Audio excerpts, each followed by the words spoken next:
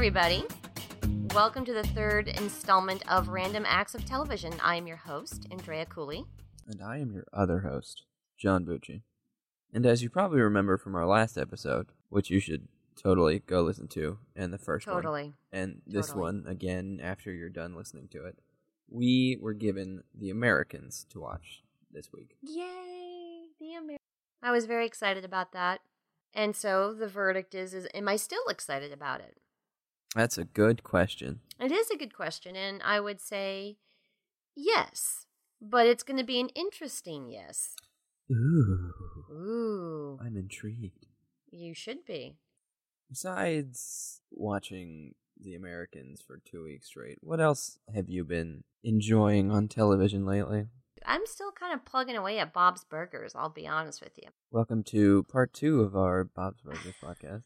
Well, okay, so confession time. I like to go to sleep watching something. So what happens is I'll stay awake for maybe one episode. Sometimes if I'm very tired and it's late, I don't even make it through one episode. But I end up waking up in the middle of the night and my phone's blasting the theme song to whatever it is I'm watching. And I'm like, oh, crap. And I shut it off and go back to sleep. But I just go to sleep that way.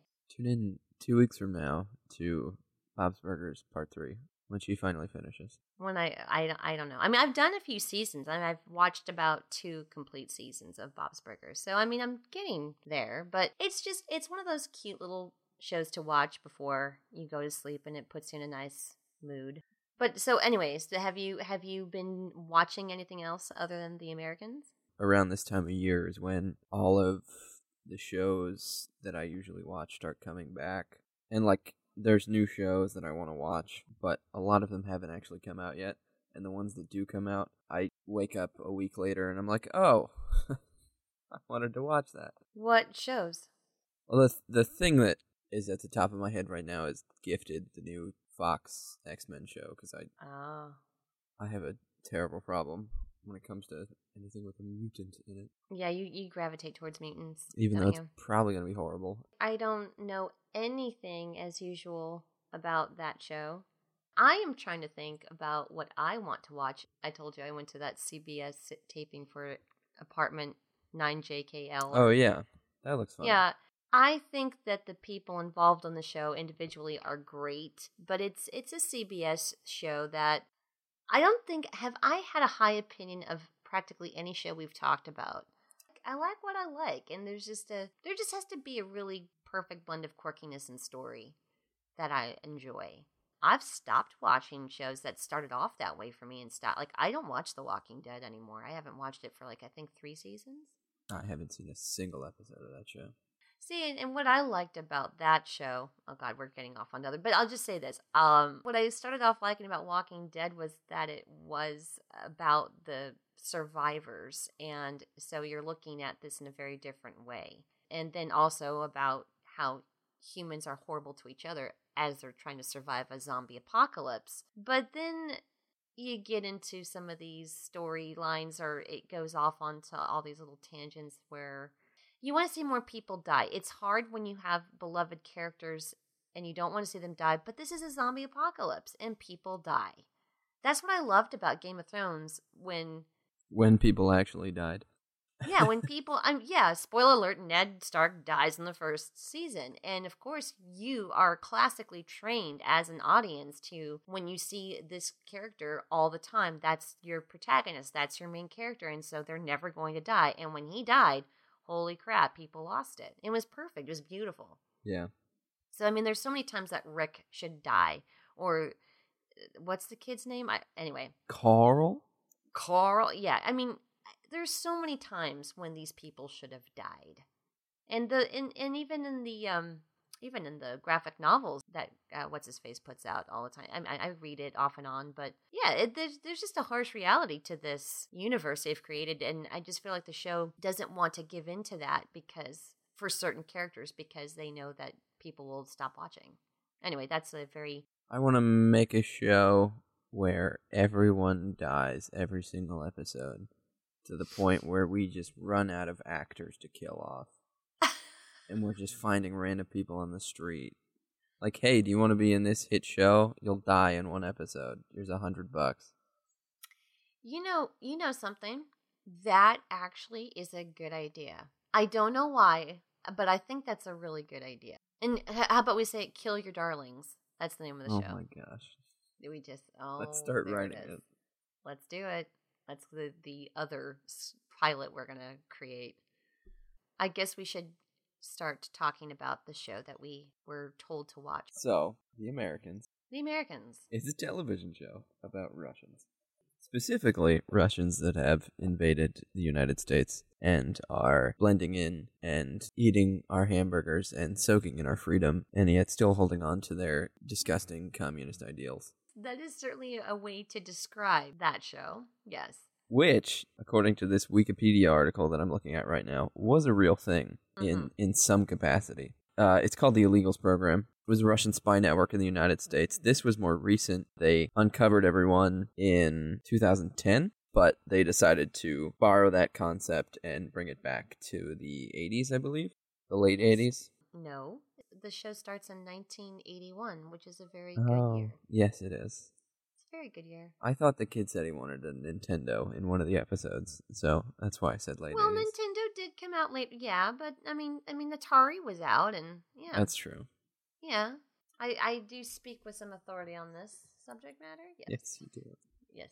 As a resident of the 80s. As a resident, yes, I was. I was a child of the 80s, born in a very specific year that we just mentioned. Anyway, the creator of the show. Yeah, Joseph Weisberg worked for the CIA. And because he did that and he's writing about the CIA, every single episode has to go in front of the CIA Publications Review Board. Look at you. You came prepared to this podcast, John. Yay. Look at that. That's because I happened to pause it at the right time and Amazon said, hey, here's a little fact. It's like, thank you, Amazon. I wonder how much that slowed down production. Oh my gosh. Yeah, that's... Wow. So, as I hinted at earlier, I did like the show a lot, and I'm definitely going to finish it up, but I did not like the first season. What say you? Yeah, I would definitely agree with that. To be honest, I only watched one episode of the second season, but it was better than any episode of the first season. Generally, what I've done, and I know you have too, is if you haven't seen the show, you watch the first season and then summarize it. But with this one, it was fascinating for me that I was having a lot of problems with the show, and yet I knew that it's very popular, and there were things about it that I really enjoyed, so I kept hanging in there, and I decided to try to at least go, I think I got up to 4 episodes of season 2, and I love season 2. I'm really, really excited to finish it up. But no, the first season was bad. And it reminds me of Parks and Rec. I usually show up to things later than when everybody else has, like Parks and Rec. I heard all these different people talking about it. And so I started watching it. And I watched the first 2 episodes. And I was like, I don't understand what's happening or why people like this. And then I talked to you and you said, yeah, you can just skip the first season. And with the Americans, it's the exact same thing. Mm-hmm. We had heard from people like, oh yeah, you gotta watch this, you gotta watch this. You go to Rotten Tomatoes and it's got 100% on season 4 and season 3, which is ridiculous. Yeah. And so it's like, am I crazy? Or is this not good? Or like, what do people see in this? And so you kind of have to push yourself to that point to get to where it gets good. What is it that made you stick with it? Is it the fact that you knew that the other seasons had such great reviews? Yeah, it was really what I had heard people say about it. Because I've been known to watch a show that everybody likes and not really like it and just drop it. But you pushed yourself to finish the first season of this not liking it. But obviously, if you watch the first episode of the second season and you really do like it, there had to be something in the first that you did like. I mean, there was for me too, and I guess maybe we could start with, beyond doing the podcast, what were those things that you did like that kept you invested? I think the big thing that kept me invested was, like we were talking about earlier, the time period this was set in, and the fact that the story is about Cold War tensions and spies and espionage, and I like that. So I wanted to like this show. Ever since I first heard about the concept, I wanted to enjoy this. That's another reason why I really pushed myself to keep watching it. Okay, so the subject matter itself is something you enjoy. Yeah. Okay. I will say that they do kind of tap into the 80s, and I'm speaking only now from seeing season 1 and about half of season 2. It's definitely not like Stranger Things where they really tap into the 80s in that Stranger Things-esque way where you feel it. It could almost be the 70s for all intents and purposes, you know what I mean? Yeah. It lacks some of that, which I wish they did tap into. It's not 80s enough. I will be honest and say it's not 80s enough for me. I was glad that all of the main characters enjoyed watching hockey. That's the representation I want. For me, what I like was the relationship. The marriage, the whole, we have to come to this country and pretend to be husband and wife. We have to have kids together and do this whole spy thing and this family thing at the same time. I've never seen anything like that. They took the genre of spies and did something unique with it. That's what I kept on going back for, was the relationship between Philip and Elizabeth. And that's, I think, the heart of the story. For me, that's what I kept on being invested in emotionally. Because for me, I have to be emotionally invested in something. I agree with appreciating the marriage as well, and you know more about this and can speak better to this, obviously, because you've watched more episodes, but I feel like that's something that suffered the most in season 1 and got better as it went on. Like, do you want to speak to that? Yeah. So the show starts with these two being married for 15 years, and that's interesting because I've been married for 15 years, and yet there's some huge missing pieces between these two in their marriage. And I know it's not a real marriage. In fact, they said they never even went through the ceremony together. There's some missing things between the two of them emotionally in the first season that, to me, would have been dealt with 15 years of partnership with somebody and having kids together. There was just some missing emotional history between them that I think would have made the first season much better. And in the second season, they want to be this very loving spy family. And that worked much better. I think they couldn't make up their minds, the writers, about whether they wanted to be together or not. And I kind of felt that was frustrating because after 15 years, I think you would have worked that out. Yeah, it felt very much like a soap opera in that sense, the way they were like, I do, but I don't, but I do, but I don't, but I do. I mean, they both understand that as they try to get intelligence from people, that they're going to have sex with their marks at times in order to gain that information that they need. So they understand that that's the nature of what they need to do because really they're spies. But then they have other things that cropped up, like my least favorite character of anybody in the first season was Gregory. And Gregory is this African-American drug, I guess he had a drug crime ring? I don't know. We don't really know, but anyway, Elizabeth meets him at some sort of pro-communist group meeting and at first is using him for his crime syndicate, but then she gets him to become KGB. And they carry on an affair because she actually did like him and got to know him the way that one does get to know somebody and falls in love with somebody, the normal way. The problem with Gregory is that everything I just said is never shown. It's explained to you in a conversation. In very brief conversations. All of that emotional baggage history is explained to you in a conversation. And it doesn't carry that emotional punch or weight to it. Gregory also doesn't seem to respect what she does have with Philip. And he even tries to destroy her trying to make it work with Philip, which makes me not like Gregory for doing that. And then when Gregory takes it for the team and dies, it didn't even matter to me. It was the least sad thing. In fact, I was like, can we shoot him already? Yeah, it was such an out-of-place moment in this show that has been mostly serious. The Heavenly Chorus is singing, and everything's slow motion, and he's shooting at cops, and it was so dumb. You're right. It was a very misplaced moment. It's almost like somebody else went, yeah, let's do this.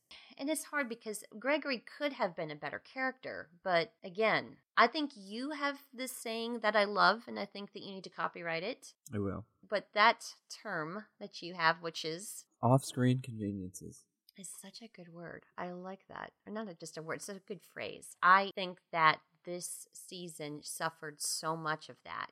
Yeah. There was so many critical things that I think we should have seen, whether in flashback or just flat out seen, because it was necessary in order to give us that emotional punch. And Gregory certainly is one of those. A lot of that stuff with their history between Elizabeth and Gregory would have been great to have seen and maybe built up with time so that when he dies, it means something. I feel the same way about Armand, I think his name is, the FBI agent. Oh, yeah. They tried to do the same thing with him, where they're like showing all these flashbacks and, oh, him and Stan, the main FBI guy, are so well connected. But from what we saw, Stan just showed up in this office this season. So they don't even really have this deep bond, but then Stan goes out and starts killing all these communists because he's so upset about it, but we don't get any of that at all. Right, because in the pilot, the Rutro moment is that who moves in next door to the undercover Soviet spies? An FBI agent. So Stan, he's the Boy Scout, and he is trying to protect America from Soviet infiltration. It's a worthy cause, but you do see cracks in it. And then what they try to show as an arc for his character is that his partner goes missing, and Stan is convinced that his partner has been abducted or kidnapped by KGB. And he then starts doing uncharacteristic things because that's what pushes him to feel that the ends justify the means.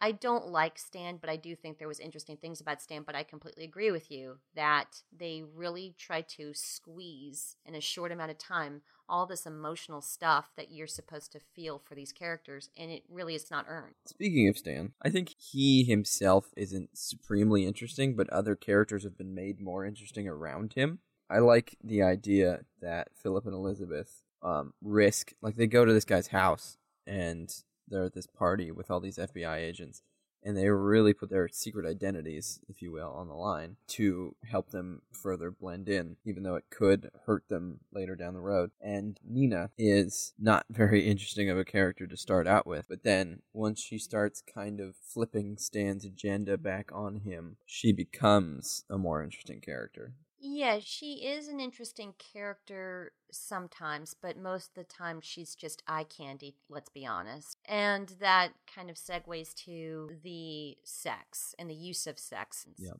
I'm going to say, at least with 1.5 seasons viewed, that they don't handle sex very well. I completely agree. For example, and this goes back to the off-screen conveniences, in one episode where it would have been great to have seen some backstory stuff, we instead see the current ambassador or diplomat of Russia, who is a very old man, on top of Nina, huffing and puffing on her. That's gross. I don't want to see that. I don't need to see that. Instead, I would have rather have seen some of these things that we've been talking about that were necessary in order for us to care more about some of these other characters, or just to clearly understand the relationships between Philip and Elizabeth. But no, we are seeing this gross sex scene between an old man and a very young woman because, let's face it, she's attractive. And there was a few other scenes where, yes, you're seeing Philip in one of his many wigs having sex with whoever. Mostly Martha. And I guess all of the Martha sex scenes actually are my favorite, which I guess we should explain Martha. Martha is the secretary to the top FBI guy, Stan's boss. And so Philip then makes her a target to use her. He then becomes Clark, I think. Yeah. To Martha and woos Martha. And in wooing Martha, they start having sex. And Martha, she's an enthusiastic participant. Oh boy.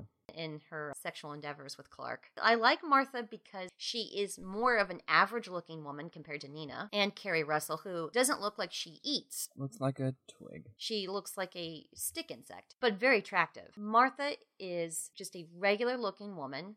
She's attractive, but just a regular-looking woman, and she really, really enjoys sex, and she knows what she wants, and she gets it. And I like her for that. I really like seeing her enjoying the sex. In fact, I think she's probably the most enthusiastic person I've seen in any of the sex scenes. Yeah, for sure. I like it. I like seeing a woman who is not a raving beauty. She's not the typical what you see, because women have to just be these wonderful, beautiful genetic specimens. You know, you've got your average genetic specimen of a woman enjoying sex. I think they had too much as well. I mean, when you watch all these episodes back to back and it's like, oh, this episode starts with a sex scene, and this episode starts with a sex scene. Oh, and so does this one.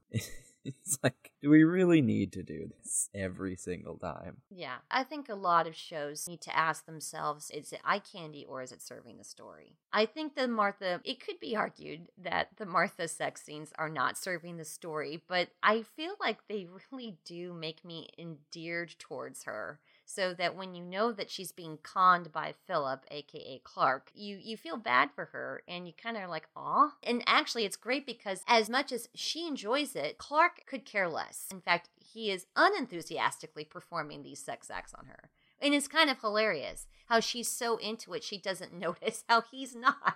They are definitely both ends of the spectrum of enthusiasm.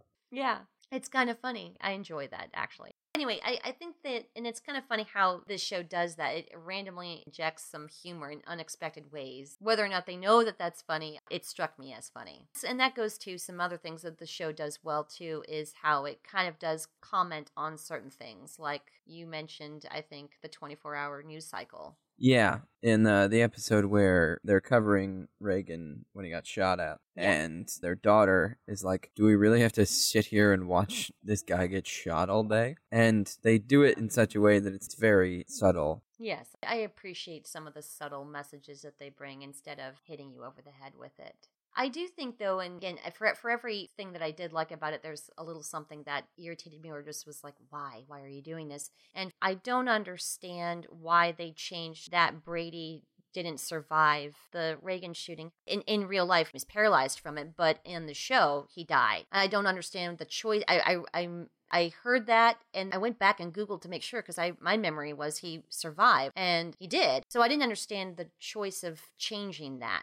Yeah, I don't really understand the point of doing that.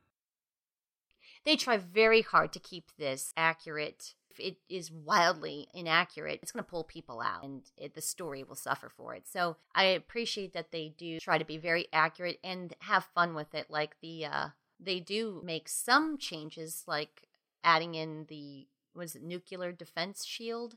Some phony thing that was actually interesting. The technology wasn't explained well enough to really understand in the show, but there is this idea that we can shoot down nuclear missiles. It's not exactly foolproof, obviously, but they are borrowing this from real life, which I appreciate. Yeah, I think that the show is, first of all, it's an interesting concept, and they've tried to ground it in much as reality as possible and taking from real things in the news or in the CIA, what can be talked about, at least. And I like that. I really do. It has taken the spy genre and kind of enhanced it to where now you're looking at a family. And no, it's not like that god-awful franchise Spy Kids where the kids are spies. I mean, in fact, these kids are clueless to what there is going on with their parents, which adds another interesting layer. Oh, their daughter is finding out about their commie secrets.